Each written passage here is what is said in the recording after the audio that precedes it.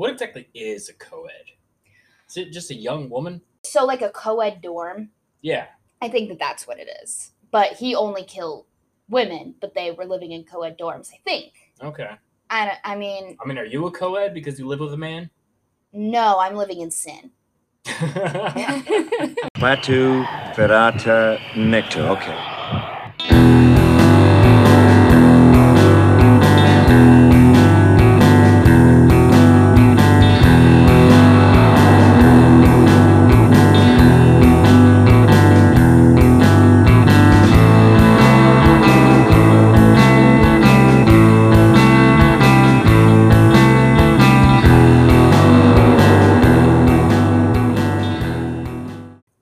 Hello, Curious Creeps, and welcome to another episode of Don't Touch That, It's Haunted, a podcast where we talk about all manner of spooky, macabre, and taboo subjects.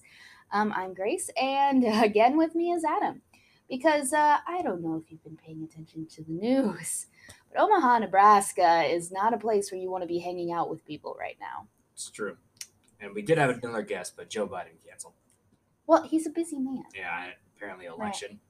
Something, I don't know. But we do have Boo Radley here, and we were talking about how long it's going to be, because he's just sitting on our table right next to our equipment, how long it'll be before you can hear him on the podcast. I gave him 10 minutes. Adam thinks he's going to make it the whole episode, so we'll see.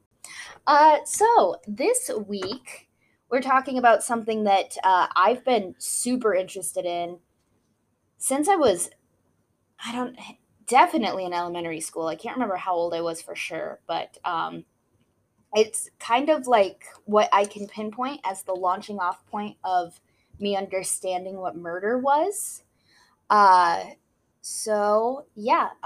Yesterday, as we are recording this now, yesterday was November 18th, which marked the 42nd anniversary of the Jonestown. Everybody calls it mass suicide, but it actually could be referred to as a massacre, because contrary to popular belief, not all of those people willingly drank the Kool-Aid, and we're going to get into that. Ooh. So yeah, like I said, I was watching some TV show when I was a kid, and somebody said something about drinking the Kool-Aid, and my mom kind of laughed, and I was like, what does that mean? And she explained, there was this cult of people, and they all drank this Kool-Aid that had poison in it, and they all died. And I was like, how does that happen? Right? Like, who does that? Like, just, that's kind of my, where my fascination kind of sparked, I think. What? Yeah. Yeah. You looked like you were going to say something. I was just throwing in color commentary. Oh. Yeah. It's a very good one. So I've been interested in it for a very long time. Like I've said before on the podcast, I studied cults and serial killers in college.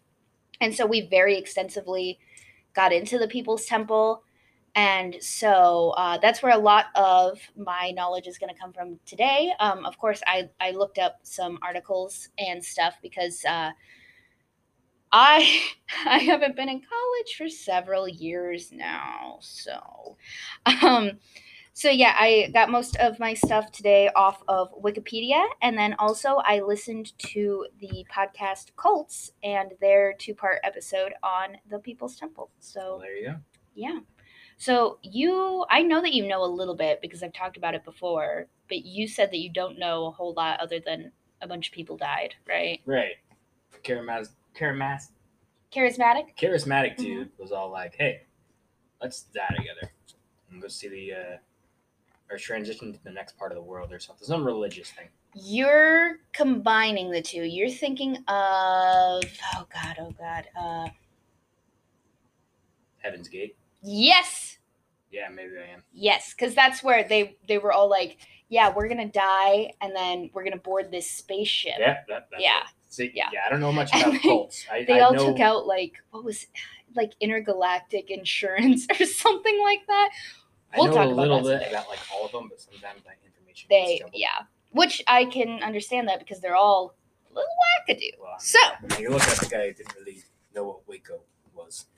Yeah, okay, let me tell this story real fast. So again, I love cults. So I come home one day, And Adam's like, oh, I started watching this new show that I think that you're really going to like. It's this like FBI drama that focuses around a cult. It's called Waco. And I was like, I told you a year ago that I wanted to watch this with you. And he's like, oh, well, let's watch it now. And we get about halfway through it. And I was like, oh, I think that's accurate. I think that really happened. And he's like, wait, this really happened? And you were so surprised that Waco was a thing. I felt so ashamed that as my significant other, you didn't know what Waco was. Yeah. So now I spent a good week just going up to people and being like, do you know Waco was a thing? Yeah. That's and then my dad just recently moved to this little suburb in Texas, and he was telling me about it, and he's like, yeah, and it's like 45 minutes from Waco, and I was like, oh, Waco? And he's like, yeah, I know, Chip and Joanna Gaines, right? And I was like, no, Dad, Waco, the Branch Davidians, the compound. And he goes, oh yeah. The cult thing. The cult thing that happened. Yeah, okay, anyway, so Jonestown.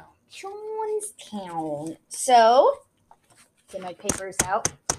So we're going to jump around a little bit here because I'm just going to like put in some facts about like, oh, this is about his family, and it's going to be like 1972, whatever. And it's like, oh, well, this is about what happened in the church, and then it'll be 1969. So we're going to jump around a little bit. Stay with me here. We went to the moon in 1969. That's when I don't even remember. Not 1968, but 1 year after. Thank you. Something that was lunar. I used to love Even Stevens. We need to recognize about how these shows growing up, we're digressing, but Right. these shows growing up have instilled these little tiny facts in us, because now I'm That's never going to so forget. true. What? I'm never going to forget the moon landing in 1969. Well, so yesterday, at work, one of my coworkers was just like goofing off, and he was like, "Hey, what's the capital of this country? What's the capital of this?" And he goes, "Grace, what's the capital of Iceland?" And I went, "Reykjavik." And he's like, "How did you know that?" And I was like, "Bewitched." So there you go. Actually, I don't know if it's the capital. I just know that it's in Iceland. It's a So. city in Iceland. Mhm. All right, so Jonestown. Segue. All right, so let me get my notes out. First part of my notes is on my phone. I forgot about that. All right, so just a quick little overview here for if you don't know. The Jonestown Massacre occurred on November 18th, 1978, as I said. It took place at the Jonestown settlement in the South American nation of Guyana. Jones had founded what became the People's Temple in Indiana in the 50s and relocated his congregation to California in the 60s. Then, in the 70s, following negative media attention, the powerful, controlling preacher moved with some 1,000 of his followers to the Guyanese jungle, where he promised they would establish a utopian community. That's a red flag right there. If you have to move to South America, Right. That's a red flag. Well, it kind of makes sense when I'll explain it later.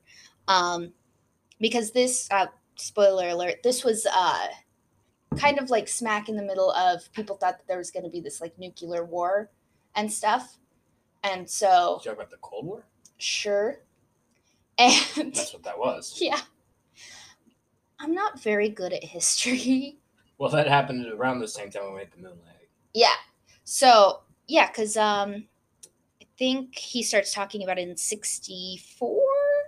I'll get into it, but basically he thought that South America was going to be a safe place from Actually, a nuclear war. About the Cold War. It's in my head. I'm not qualified to talk about that. Well, I know that, like, I think it was, like, in the 60s around then, they used to do, like, No, I these, think it was like, air raid yeah. drills where kids would, like, dive under their desks and stuff because they thought that the Russians were going to drop bombs on them. So I don't know if that's kind of what this is. I don't know.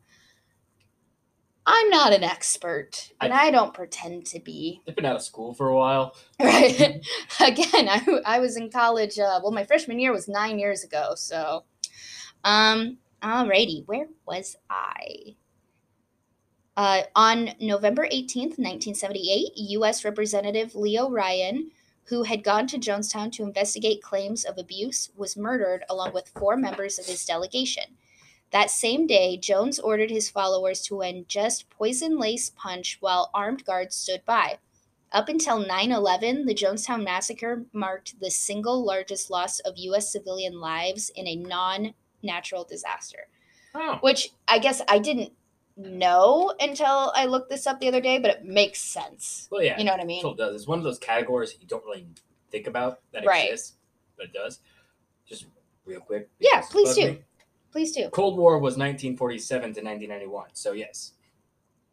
Oh. It's a very long war. I don't know why I thought it was just like a quick thing. Am I thinking of Desert Storm? Because Desert Storm was real quick, right? Yes. It's like a year, 2 years, something like that. I think so. I don't know. And more I had an uncle who was in that. I should know more about it. Cold War is just basically America and Russia being like, I could bomb you. Well, I could bomb you. So as I was giving that little description, I remembered something that I feel like is noteworthy. So I worked at the Summer Stock Theater 2 summers, and we all worked and lived together for 3 months. And so we used to do these theme parties. And one time we did a gods and goddesses party, and everybody was like really excited about it. And they're like, the girls are like, I'm going to be Athena. And the guys are like, oh, I'm going to be Zeus. I'm going to be Hades, whatever. I was like, I'm going full on Jim Jones. So I'll put a picture up on the Instagram. I put my hair in a little bun, and I wore these sunglasses because he always wore sunglasses. And then I wore a white t-shirt and then like a black blazer kind of thing so that it looked like a reference shirt. And then I was just really quiet all night walking around with packages of Kool-Aid that I stole from Xavier. Oh my God. I know. Did you give them back? I did, because I didn't use them. I just walked around with Kool-Aid all night. That's fair. But yeah, so I've got some really great pictures of like I said, the girls are like Athena, and I'm just Jim Jones in the background. But anyway, all right. So I digress. Yeah. Let's get to the bad stuff. So Jim Jones was born on May 31st, 1931, in rural Indiana.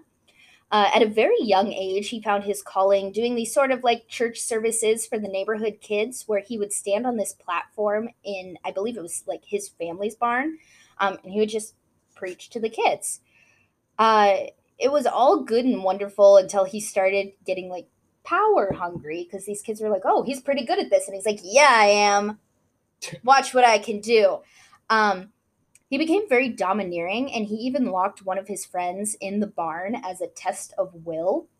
Oh. And then he started exhibiting one of the characteristics of the McDonald triad. He started torturing animals. Yeah. So you can't do that. You have 2 options if you start torturing animals. Mhm. Get severe psychiatric help. Right. Or turn into Dexter. 2 options. It's true. It's quite true. It's scary true. So flash forward to 1949. Jones married Marceline Baldwin. In 1952, she introduced him to the Methodist Church, because up until that point, he struggled to find a church that really fit him, because, again, this is in the 40s and 50s. He wanted kind of an all-encompassing, like, people from different financial backgrounds. He wanted it integrated, like he wanted religion for all, essentially. And the Methodist Church was the closest thing that he could find to that. So it was soon after that he registered with the Methodist ministry, because, he wanted to keep preaching. He began working as a self-ordained Christian minister in small churches around Indianapolis. His goal was to lead the first fully integrated congregation in Indianapolis. And in order to raise money for his own church, he tried various ventures, including, and this is spectacular, selling live monkeys door to door. I'm telling you right now, if a man showed up trying to sell me monkeys, we would have a monkey now. We would. You are the most impulsive person I know. 100% we would have gotten a monkey from this man. But fun fact, he had a personal monkey that he trained to attack people that didn't agree with him. It's like Pokemon. Kinda. Only it gets, you're like, Oh, that makes sense that guy would have done that by the end of the story I'm about to tell you. So soon after that, at a Pentecostal conference, he was given the opportunity to preach in front of everyone, and he delivered an hour-long, fast-paced sermon in which he wove in these Bible verses, kind of sneaking in his radical ideas, such as integration. He was charismatic and high energy. He was an absolute success, and everybody loved it. After he saw how captivated people were by him, he decided that he would not only be a preacher, but a faith healer. If you know Ooh, anything he's the one about of faith them. healing, yeah, I it was do. it was a I've done big research scam on back that. in the day. That might be a fun episode too. I actually know a little bit about that because I did Yeah? research on Kenneth Copeland. Yeah, that Copeland, D-bag well, Copeland's not a faith healer, but his mentor, was. Oral Roberts, was. Yeah. Yeah, they're a whole brand of human. So of course it's all fake. And but people trusted what he was doing because he was just so charismatic and confident. And this charismatic thing is something we're going to come back to a lot because it's a key factor in a cult leader. Like 99% of cult leaders, people would be like, yeah, he was a very charismatic dude. Serial killers too, because people said that about Ted Bundy a lot, that he was a good-looking Republican charismatic man.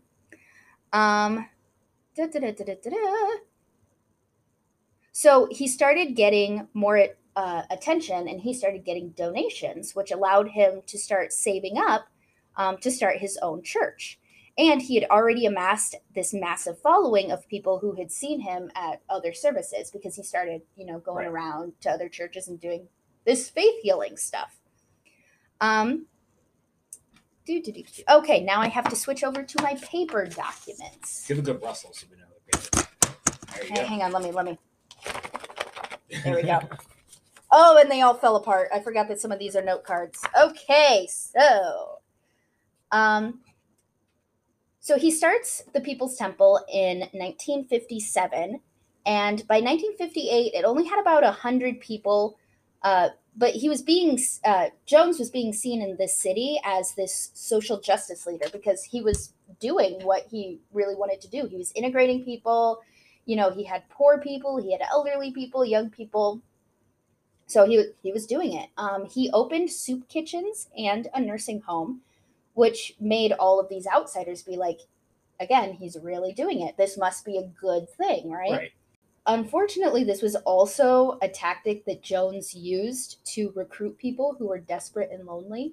Right. Because if you go up to this poor person and you're like, hey, I can help you turn it around, and all of these people are here for you and whatever, you're going to do it. You're going to do it. So Jones's wife, Marceline, really wanted a family, so they began adopting. And first they adopted I believe she was a 10-year-old girl who was a member who had been abandoned by her mother. So they adopted her. And then they adopted two Korean orphans, a boy and a girl. And unfortunately, the girl died in a car accident, I think maybe a couple years later. So they then adopted her friend from the same orphanage. So they had two Korean children. And then they adopted a black child right after Marceline gave birth to their biological son. And they raised these two as twin brothers. Yeah, because he was like, my family's integrated. It's part of my message. So he called them his rainbow family. All right. Which is a good concept and it's good in theory, but not the way you're doing it. Because then he used them to be like, oh, look at this. I'm very inclusive, and don't you think I'm wonderful? And, so some of the tactics that Jones would use to kind of hold power over his congregants, and these are some common tactics of cults in general, he would collapse on the ground when somebody disobeyed him, saying that it was God being angered that they had disobeyed him. And again, this is a common tactic because it's basically like my behavior is directly hurting somebody, even though if you think about it, you're like, Yeah. This man's just falling on the ground. He's Willy Wonka and everybody. Yeah, exactly. Gene Wilder, man. You can't mention Gene Wilder and then get upset when I am remiss. Well, I mean, didn't Johnny Depp do a version of that, the fake out too, during his? I haven't. I Seen it. don't think so. Not like Gene Wilder did. Well, nothing's like Gene Wilder. His face was so expressive, and I can't remember what movie it was, but basically somebody said something shocking, and he just kind of looks around, and the way that he did it was like just so hilarious. Right. But anyway, we're talking about a massacre of hundreds of people. So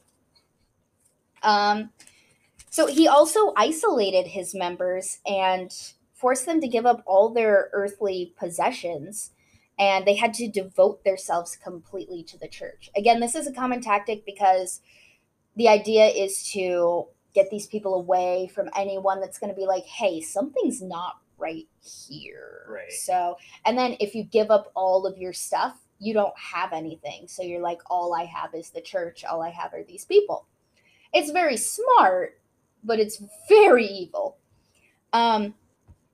So also he started moving away from worshiping God and said that God was the goodness in each of them and that he was the paragon of this goodness. And he reinforced this with his faith healings. People would, see that and be like, he's some kind of like supreme godly being, So basically he wanted people to think that he was God. Right. Which is why I went with him for that Gods and Goddesses party. I get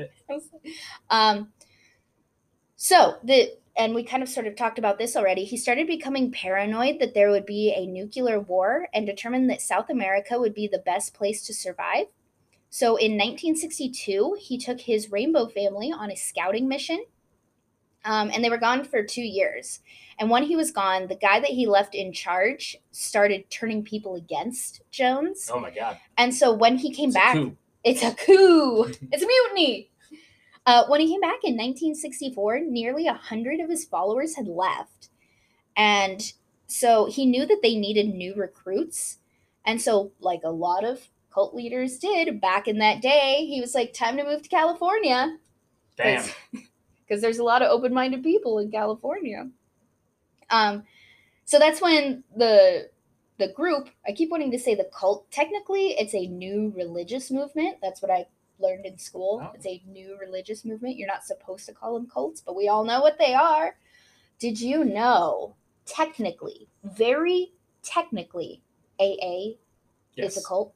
You've told me this. Have I? Several times. I'm sure I have. Again, just in the technical sense, if it is, it's a good cult. I mean, yeah. But yeah, technically it is.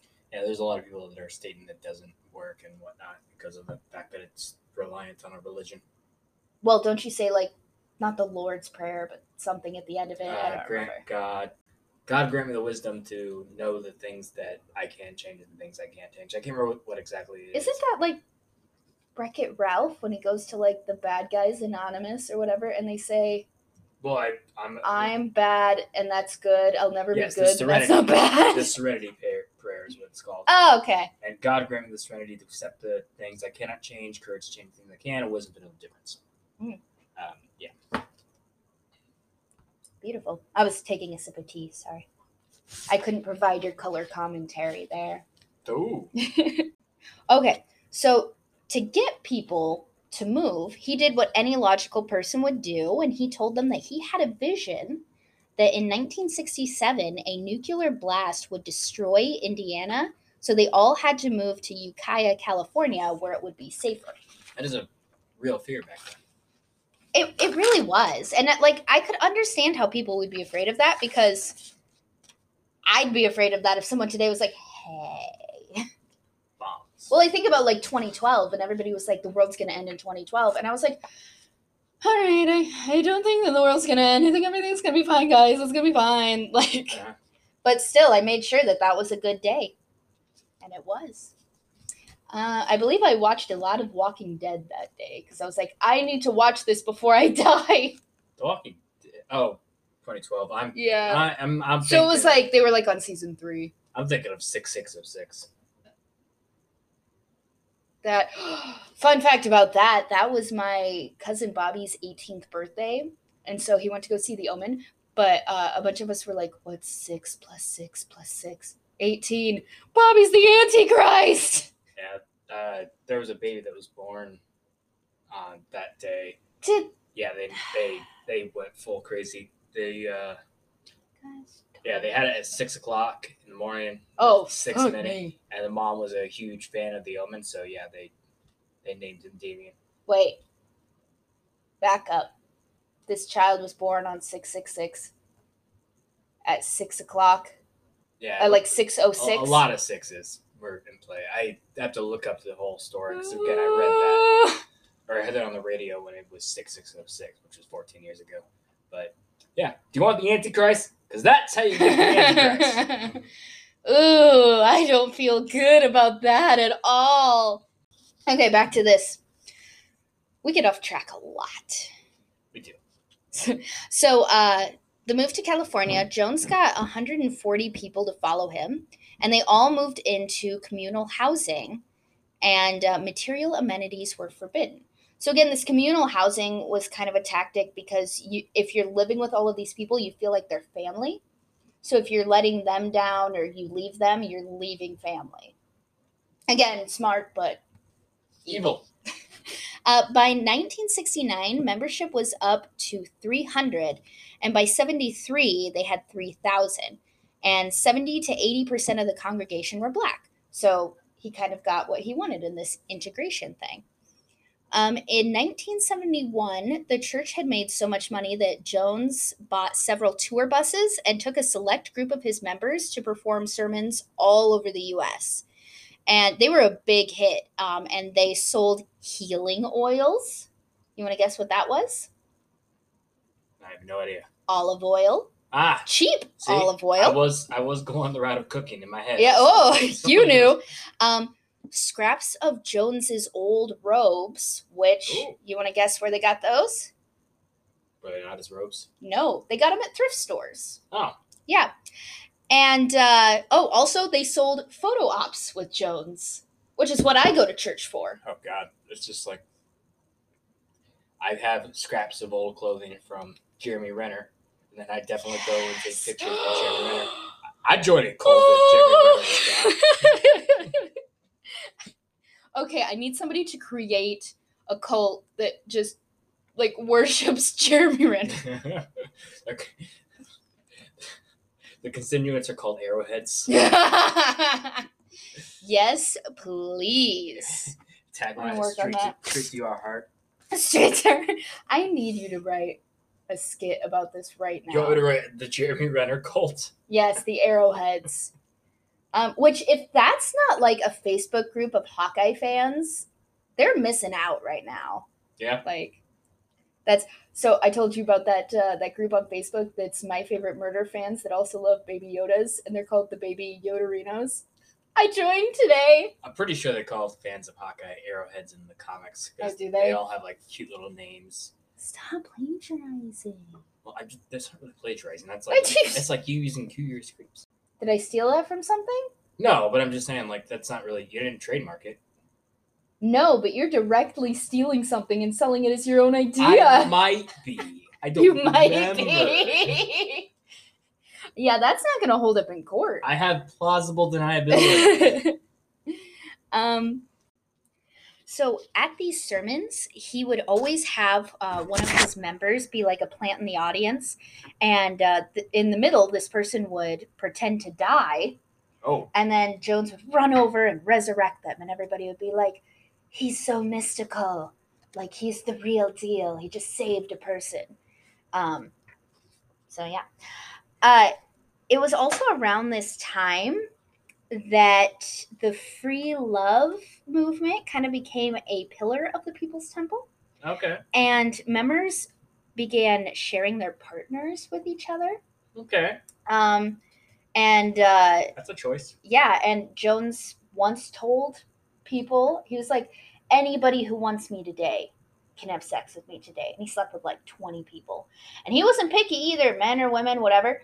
And apparently he would like convince both men and women, but I think mostly men needed convincing to have sex with him, because he'd be like, well, I think once you do it, you'll like it, whatever. So it was like this weird sort of manipulative sexual assault, essentially, on all of these people. How did his wife feel about this? Not great.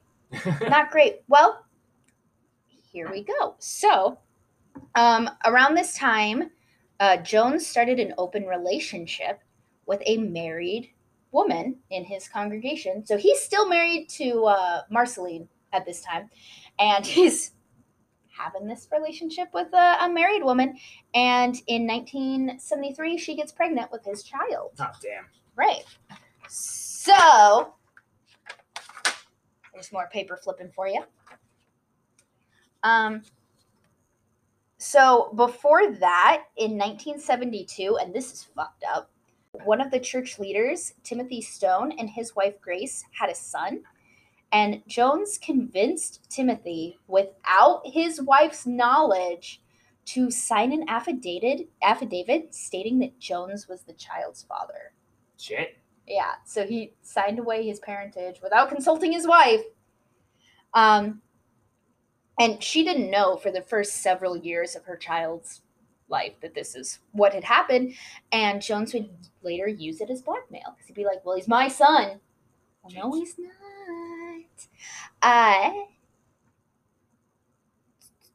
Okay, so another thing that Jones used to do to make his followers feel isolated was he would accuse them of false crimes at church meetings. And then other people would berate them, and sorry, I saw a light outside, and it made me think about what you said about owls, and I was like, there's an owl. Yeah. The staircase, the owl theory. Tell me what you feel about it. Okay, so I just pissed some people off. I'll explain it to you later. All right. Adam's looking at me very confused. So yeah, at a church picnic, again, this is where it starts getting weird again. At a church picnic, he once faked being fatally shot, and he fell down dead, but then he rose from the dead and walked into the church, and the shirt that he was wearing was later framed in this I think it was just in the temple, and they're like, it's the miracle shirt. Oh, God. But no, he just faked being shot. How do you do that? Do you have a guy? I think he probably, what he did was have somebody with a cap gun or something, because people heard a shot. Right. So I don't know how it was done, but I mean, this man was a faith healer, so he was good at, he would, if somebody had cancer, he would do sleight of hand tricks and pull out these fatty masses that were just animal fat. He'd be like, this is your tumor, and everybody would be like, hooray. Oh my God. So I mean, he knew how to fake stuff like that.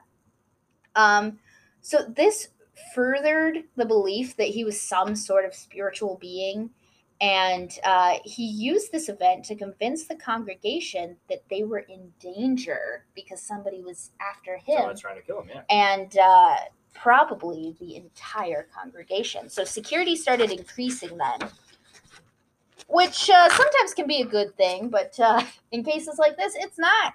So in 1973, journalists began to investigate claims of child abuse within the church. These journalists were bought off, as they often are in these situations, and the stories never surfaced. But that same year, Jones was caught soliciting a sex worker who was actually an undercover cop. Nice. And again, I have a lot of feelings, people. Our system is flawed, and I'm going to give you an example right now. He was able to avoid charges by claiming that he had a urinary tract infection, and he had to stimulate the area every so often as treatment. Ah, the UTI defense. Classic. Yeah. And they were like, oh, we're very sorry, sir. Be on your way, please. So this is when he decided that it was finally time to build their utopia in Guyana, because they're like, hey, we got these people saying that we're beating our kids. Spoiler alert, they were beating their kids. And we also got these other people saying that I could be in legal trouble because he was in legal trouble. So we're going to get out of here. I'm going to go to South America. Yeah. So that's when construction began in Guyana. And basically he sent all of these workers down, but it was like this desolate, kind of isolated community. And he didn't send like agricultural stuff first. So these people had no food. It was miles and miles away from the nearest town. Like there was no housing, whatever. So it was very bleak for a while. And he would go down and shoot these like propaganda videos, and he would bring with him fruit and be like, look what I just picked off this tree right here. And so it was very false advertising. And it made me think of that scene in The Interview, which you've never seen. But James Franco's character is driving by this grocery store, and he's like, look at all that food. And they're like, yeah, see, we have a bunch of food here. And then he's depressed one night, so he's like walking the streets, and he walks into the grocery store, and he's like, it's all fake. Yeah. Because it's all fake food. And later he's talking to Kim Jong-un about it, and he's like, I saw a fake grocery store with a fake fat kid in the middle. Like, it's funny. Anyway, you should watch that movie. It's pretty great. Don't you shake your head at me. That is a phenomenal movie. No, it's so funny. It's phenomenal. All right, where was I? So, back to his tactics, Joan would often try to destabilize members by demanding that they divorce their current spouse and marry someone new. Oh. And he's like, this is what God wants, do it. But it was all, just so they never felt safe. They never felt stable. They felt very uncontrolled, which is what you do if you're a cult leader. Are you taking notes? I'm not trying to start a cult. You could be a cult leader. I tell him this all the time. If he wanted to be, he could. You're very charismatic, It's dude. too much work. It really is. It really is. Well, and you'll see by the end of this, he gets very burnt out. It's a hard job. I said that already. So as I kind of alluded to before, physical abuse was used as a punishment for both children and adults. And the adults even had this boxing ring where it's like, you did something bad. Get in the boxing ring and this person's going to fight you. Ooh. Yeah. So a little fight club with your religion. A little fight club. What's the first rule about People's Temple? You don't talk about People's Temple. In 1976, Grace Stone defected from the People's Temple. As you will remember, she's the woman whose husband signed away her child.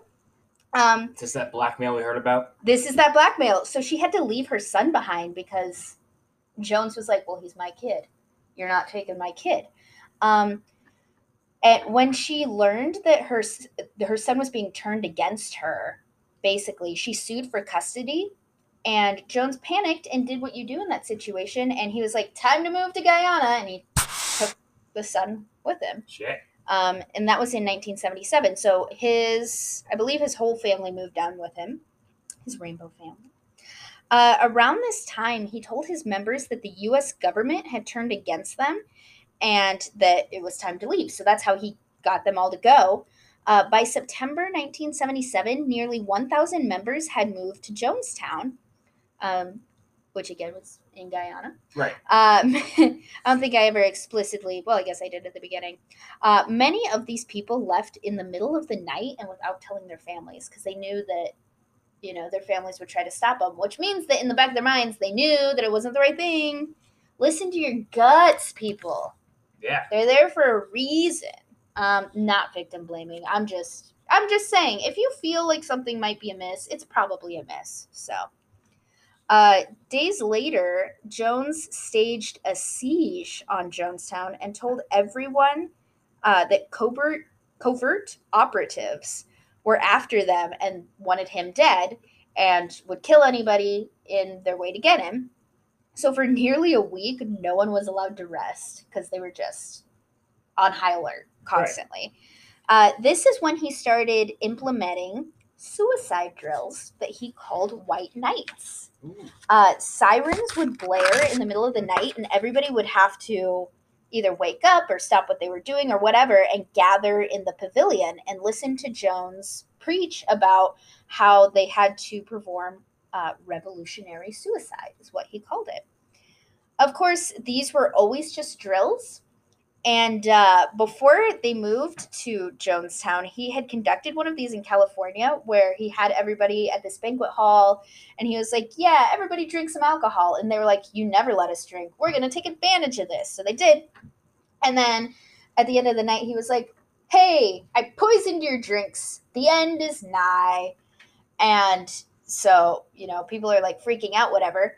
And then at the end of it, he's like, never mind. It was all a test and you all passed. Oh, it's nice. about your loyalty.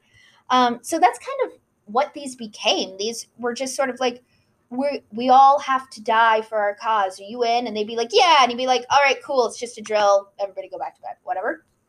And so this was a sort of like psychological conditioning, because if you always assume that it's a drill, what happens the time that it's real? Yeah. And we'll get into that. So It's just like the hostage killings of ISIS with James Foley, because they would do drills of them killing them. yeah. And so they would just give their speeches and not expect to die. And then So one night in 1978, soon after Jones's mother had passed away, he started becoming very erratic. And he implemented one of his white nights and told everybody to gather in the pavilion, and he's preaching. And then he's like, this is it. This is the one. It's happening. And they rolled out these vats of juice. And he was like, they've been poisoned. Everyone needs to drink it. But then his son, Stefan, stepped in and was like, hey, so just so everybody knows, this is fake. So... And that wasn't the real one. No. We haven't gotten there yet. The real one's much more horrible. So, punishments got worse around this time. Food would be withheld from people that, were not doing what Jones had told them to do. There were public floggings, and sometimes people would even be sentenced to time in the pit, which was just this big hole in the ground that they would be thrown into. oh shit. And if you were in the pit, you couldn't have food and you couldn't have medical attention. Because again, you were thrown into a pit. You might have broken something on the way down, but nope. We're just gonna let that be a thing.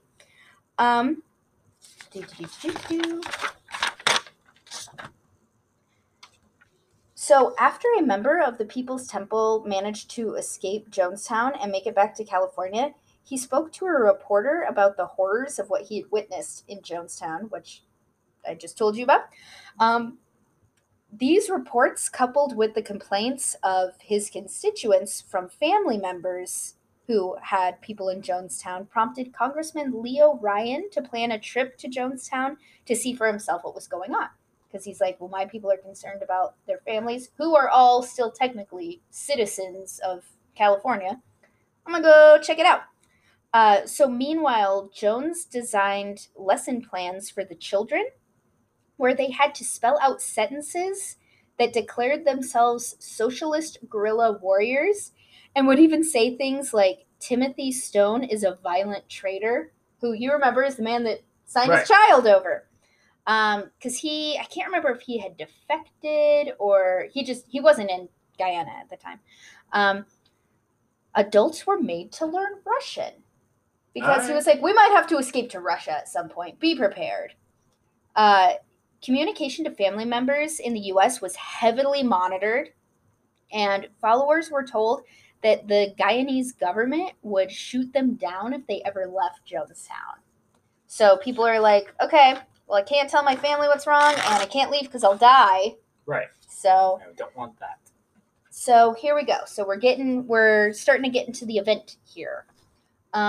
On November 17th, 1978, Congressman Ryan, along with a small group of reporters, an NBC News crew, and several concerned family members entered Jonestown. They were met with happy dancing members who seemed to be very far away from the terrors that had been reported. So these people, they're just having a great time, and they're like welcoming everybody in, and it looks like the utopia that it was promoted as. Jones even brought Grace and Timothy Stone's son out to proclaim that he was happy there and he didn't want to return to his parents. He would much rather stay there with Jones. Congressman Ryan got up in front of the group, and there, by the way, there is video of this if you want to go. It's all on YouTube. I want to know more about this Congressman Ryan. Like, why is he involved?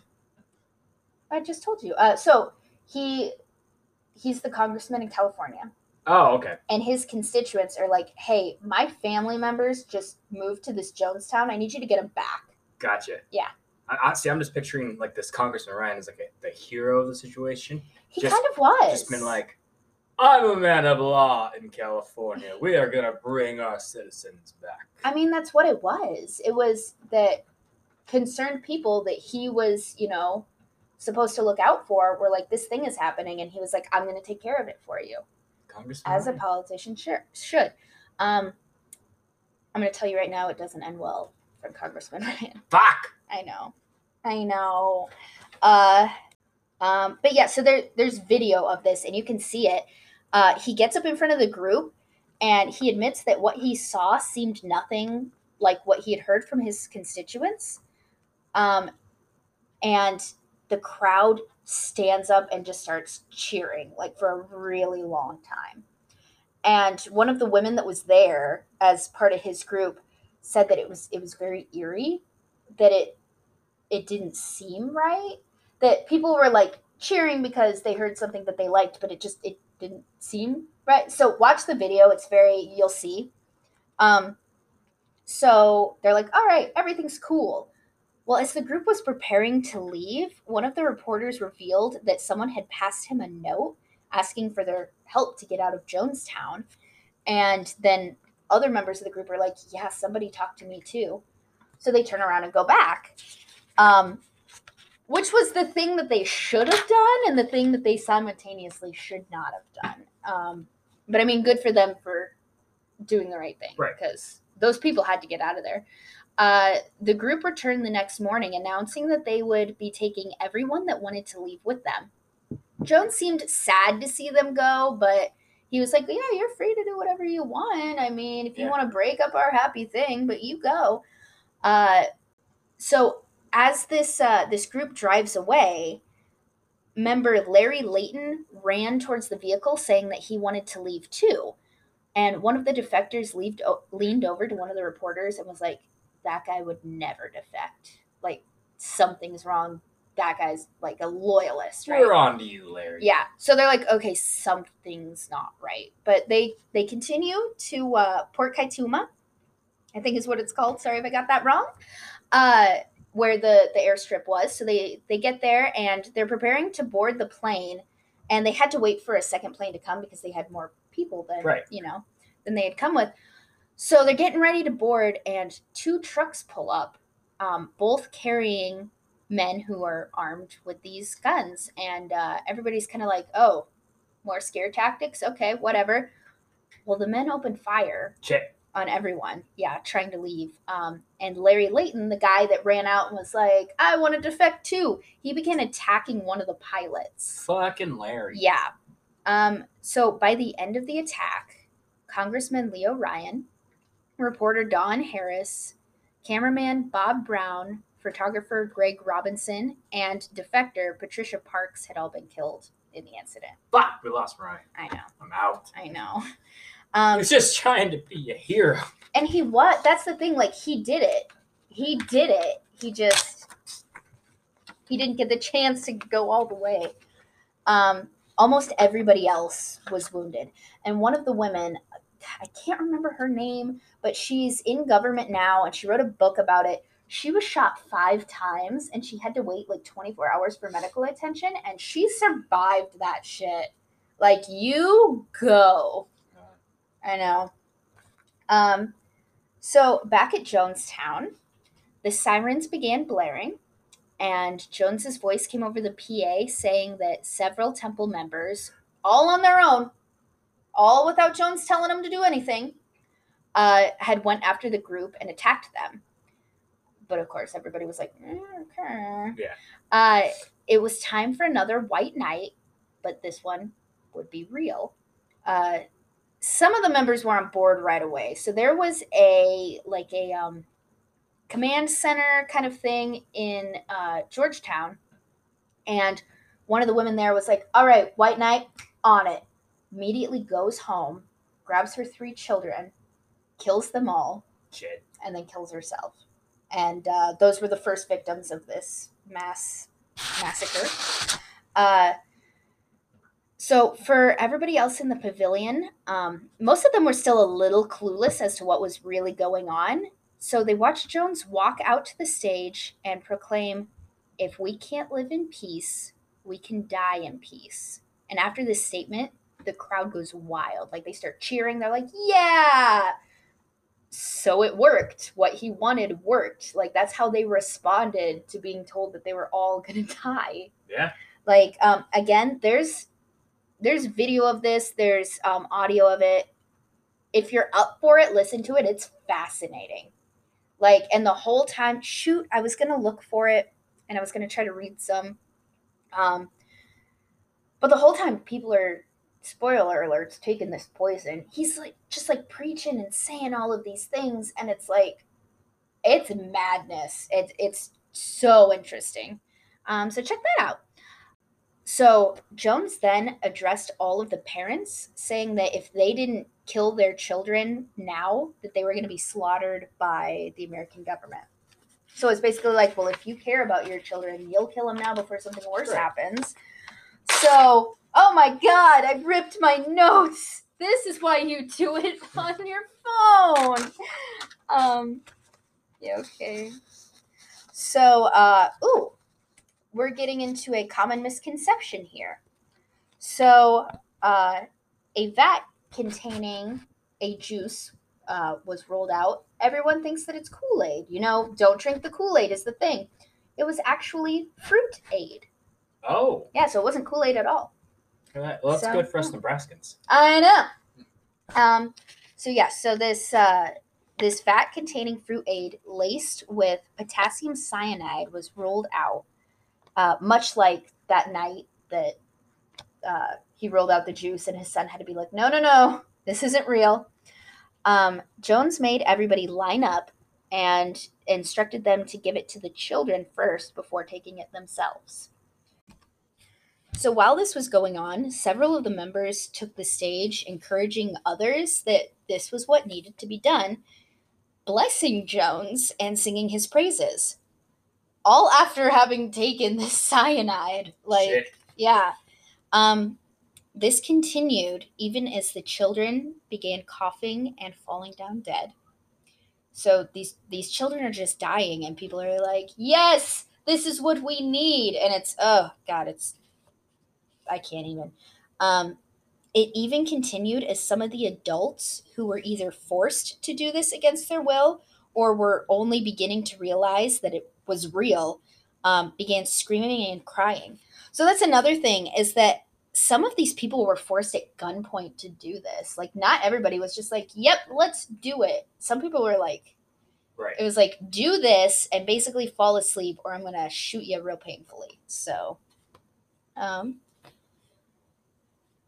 several members were able to escape the crowd and hide in the jungle undetected while this horror raged on. And then, so everybody died. And hours later, one of the members that had managed to escape returned and just saw bodies everywhere, just scattered. And near the stage lay Jones, dead from a gunshot wound to the head. So we're going to talk about that here in a minute. Okay. 913 people died. A third of them were children. So 300 children. Yeah. I hate that shit. Yeah. I hate that shit. That's like in Waco, all the kids died. Yeah. Like, it's fucking up because it's not even like, I just remember. it's not even their fault that they're there. Not that it's anyone's fault that they're there, but like, you know what I mean? Like, I remember Googling. I really just wanted to Google if Thibodeau and his wife were still together, and then I looked at You it found like, out. fuck! Yeah. Nope. No, they're not. We need to read his book. Poor Thibodeau. I feel I real know. bad for that I guy. know. Well, I don't know how much of that was actually real. Well, It might have been. no, he said that I looked It's at pretty accurate. I looked at their thing. He's like, I understand that you have to take some dramatic license because you're making Right. a movie, a TV, A special. drama. But most of it was pretty accurate. And then, of course, the FBI agent was very happy with his portrayal Right. because he was portrayed as the fucking hero. I mean, he was. He was, yeah.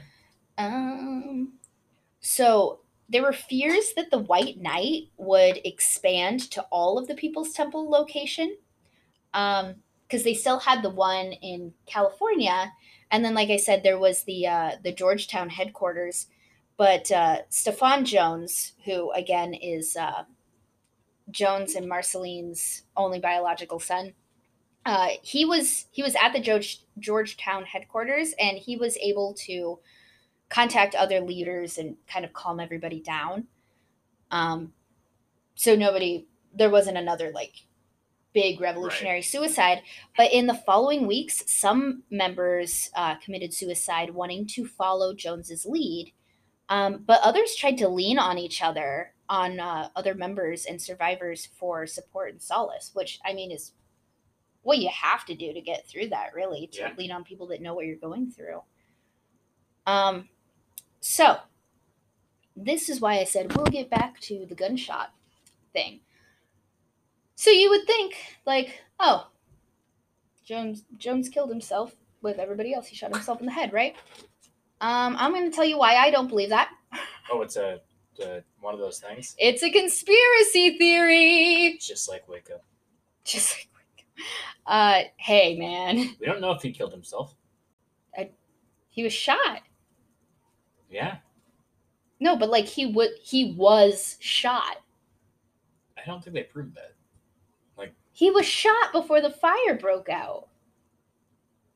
We need to watch it again. Anyway, I don't believe though that the Branch Davidians started that fire. I really don't. I also don't know if I believe that the police did though. But as you saw in the TV show, that gas that they used had like been known to cause fires. So I think that's what happened. But we're not talking about Waco. Right. We're talking about Jonestown.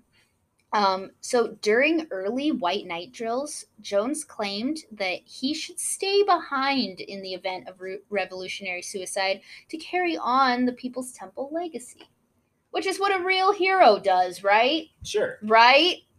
The men who shot Congressman Ryan's group left one of the two planes unscathed. So a lot of people think that that's because they knew that Jones was going to have to escape in that plane.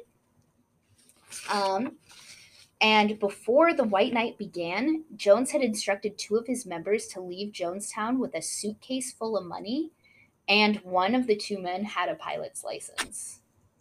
So those are some pretty big winky dinks. Plus, the gun that killed Jones was found more than 20 feet from his body, suggesting that it wasn't a self-inflicted wound. So the official story is that he shot himself, right. But I don't buy it, because somebody who's that self-involved probably not going to do that. Right. Probably not going to do that.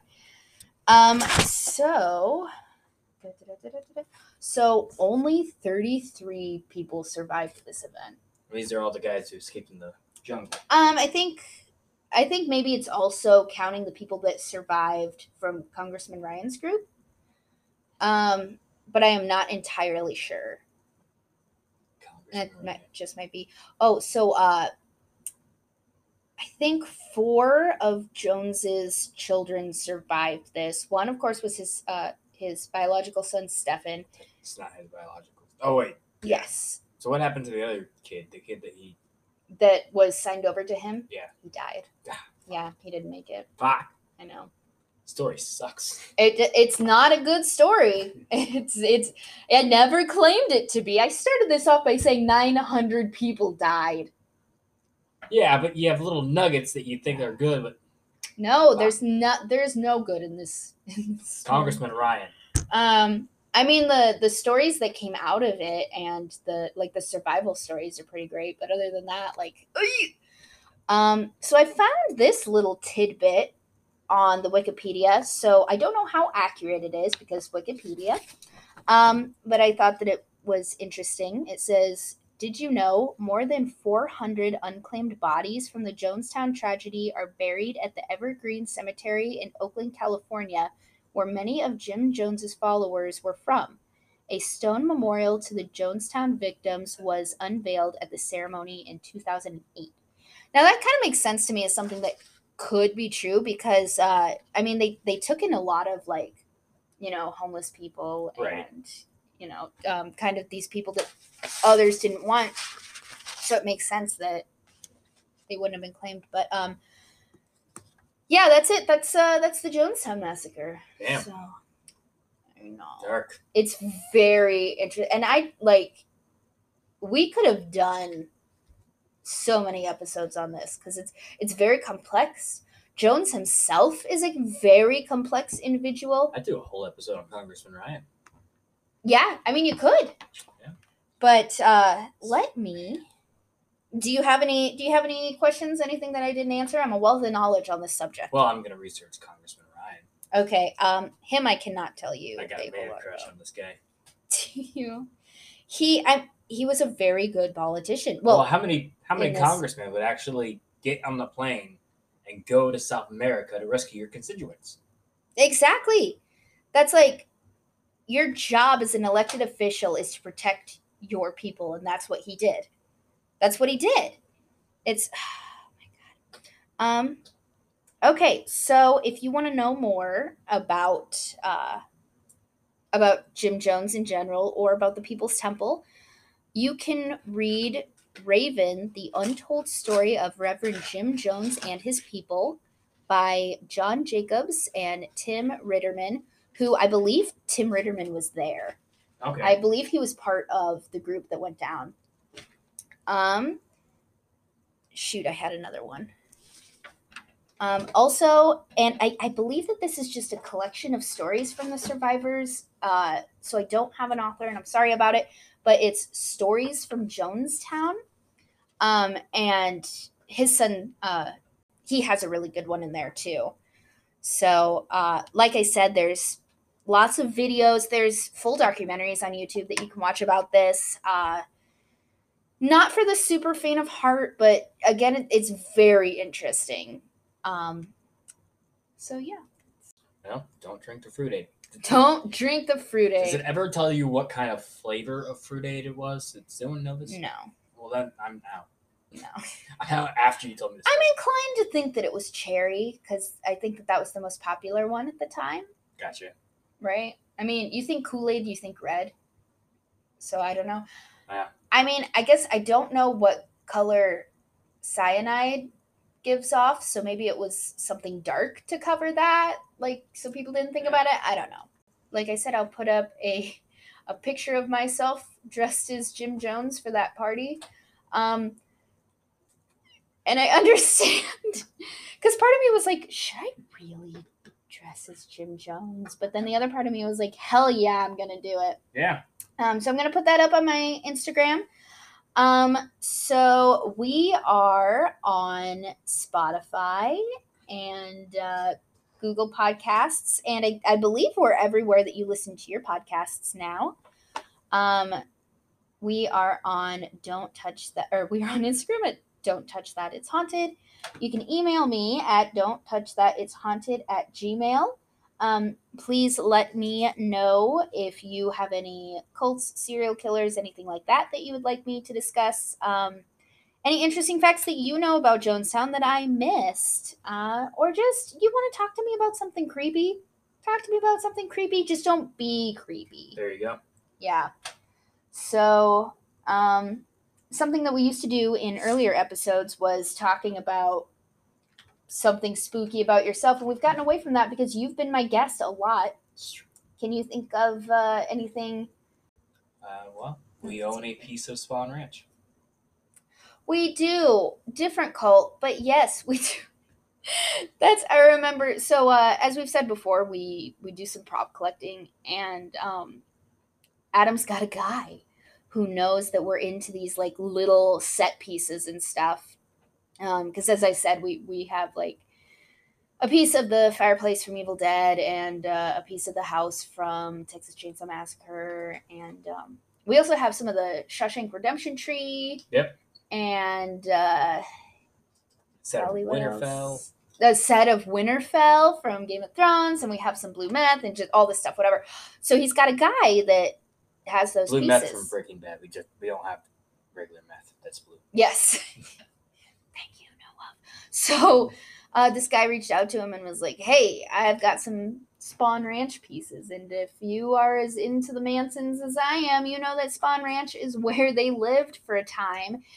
And I knew it in my little heart that it was very unlikely that they had come anywhere near this piece, because it was just like a piece of pipe,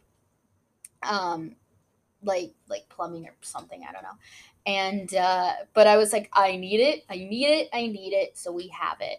If nothing else, it is a part of cinematic history because they used Spawn Ranch to film westerns. There you go. Yeah. Someday we will tackle that, but I really pride myself on being able to do that in conversation. Somebody brings something up, and I'm like, oh, yes, did you know that Ted Bundy once escaped from jail by jumping out a window? Or, oh, yeah, did you know that Jeffrey Dahmer once gave his neighbor a sandwich, and the neighbor still doesn't know to this day if it was human flesh or not?